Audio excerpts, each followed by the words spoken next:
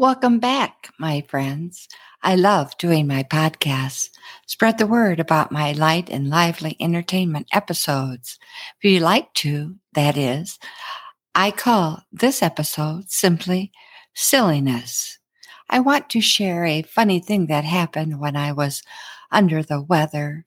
My lovely daughter, Rachel, and my beautiful granddaughter, Avery, stopped by to bring me food and comfort to make me feel better. I don't know about you, but when I'm not feeling well, I have a sense of loneliness because all I am thinking about is how miserable I am. No one likes to be down under the covers, that is, all day long. And it's a big deal for me to go to the refrigerator for a bite of something to nosh on. But when I get there, nothing appeals to me, and I have to stand there for a while and think about going back to my recliner empty handed. But when two of my favorite gals stopped by and brought me a hamburger with mustard, pickle, and onion, it was like a dose of the perfect pick me up because they remembered my special order, and it came with a side of fries too. Was it too good to be true? Indeed. But best of all, Avery thought to order me a caramel frappuccino. I was beside myself with smiles. It was almost like I had two or three mouths. Avery knows how much I love them, and she thought that the coolness of the drink would soothe my throat. Bless her heart. She is so caring. Some say that coffee is good till the last drop, but I say a frappuccino is great until the last sip. And then you just move the straw around and you hear that, but there's nothing left. But when I had swallowed my final mouthful, my tummy had had enough. It was happy, and so was I. Anywho, as Avery got up to do something, I don't recall what, Rach said, with a puzzled look, "Where is your left back pocket?" She pointed at Avery's jeans. I have to say that nothing gets past Rachel. She's like a sleuth when it comes to noticing what others don't. Avery had been proudly sporting a new pair of denim. In that moment, with a little frown, she wrenched around to view her backside. What? She didn't like the new look. Mama Rach stood up and took a closer look. "There's no stitching either," she said. I felt disappointed for Avery. How would a manufacturer miss sewing on a pocket? "Maybe there isn't supposed to be one," I told her. "Kind of like a new fashion trend." My words didn't stop my mind from a cooking.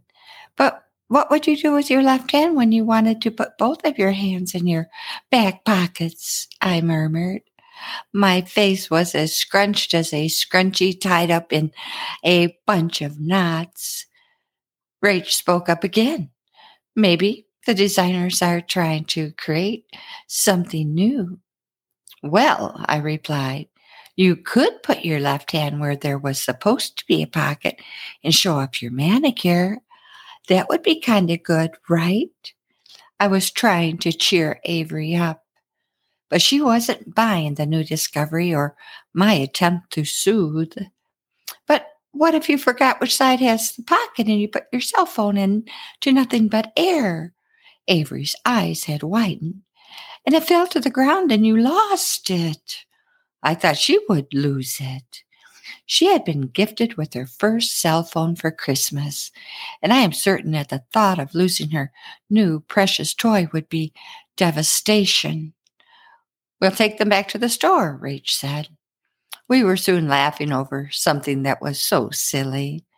But how many jeans only have one pocket?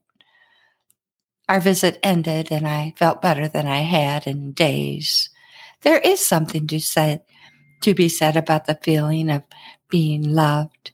It is the greatest healer.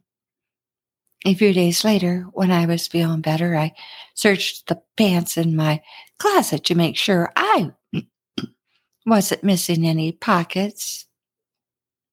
I had remembered I had put a $20 bill somewhere and hadn't been able to find it. Of course, my pants were all intact with the usual 2 back pockets. Go figure. My money had disappeared.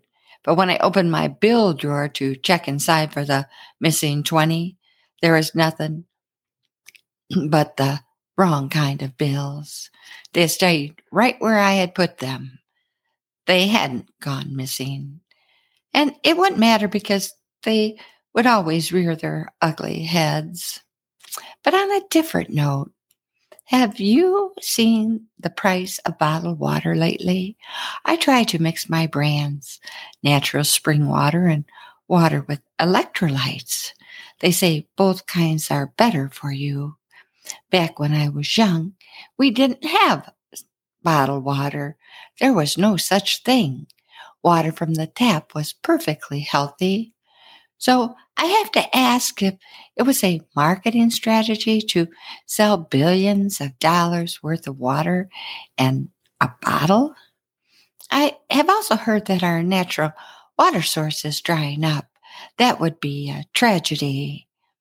But where would all the bottlers get their water then? And if a water crisis should occur, how would you take a shower? Can you imagine trying to wash and rinse yourself with a bottle in hand?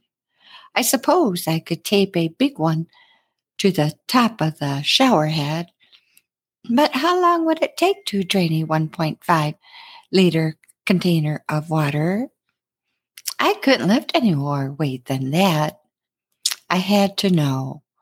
Okay, I tested my theory and I determined it would be gone in 17.25 seconds.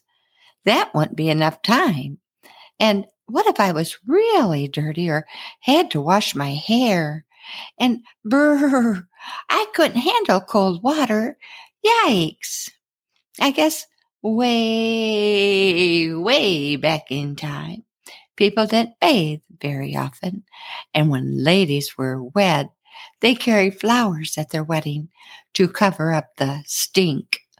I think I would need a wheelbarrow full of blooms if I could shower often. Today's scripture quote: one doesn't realize the really important things in life until it's too late. Agatha Christie said that. She is one of my favorites. Embrace yourself, my friends. Embrace one another.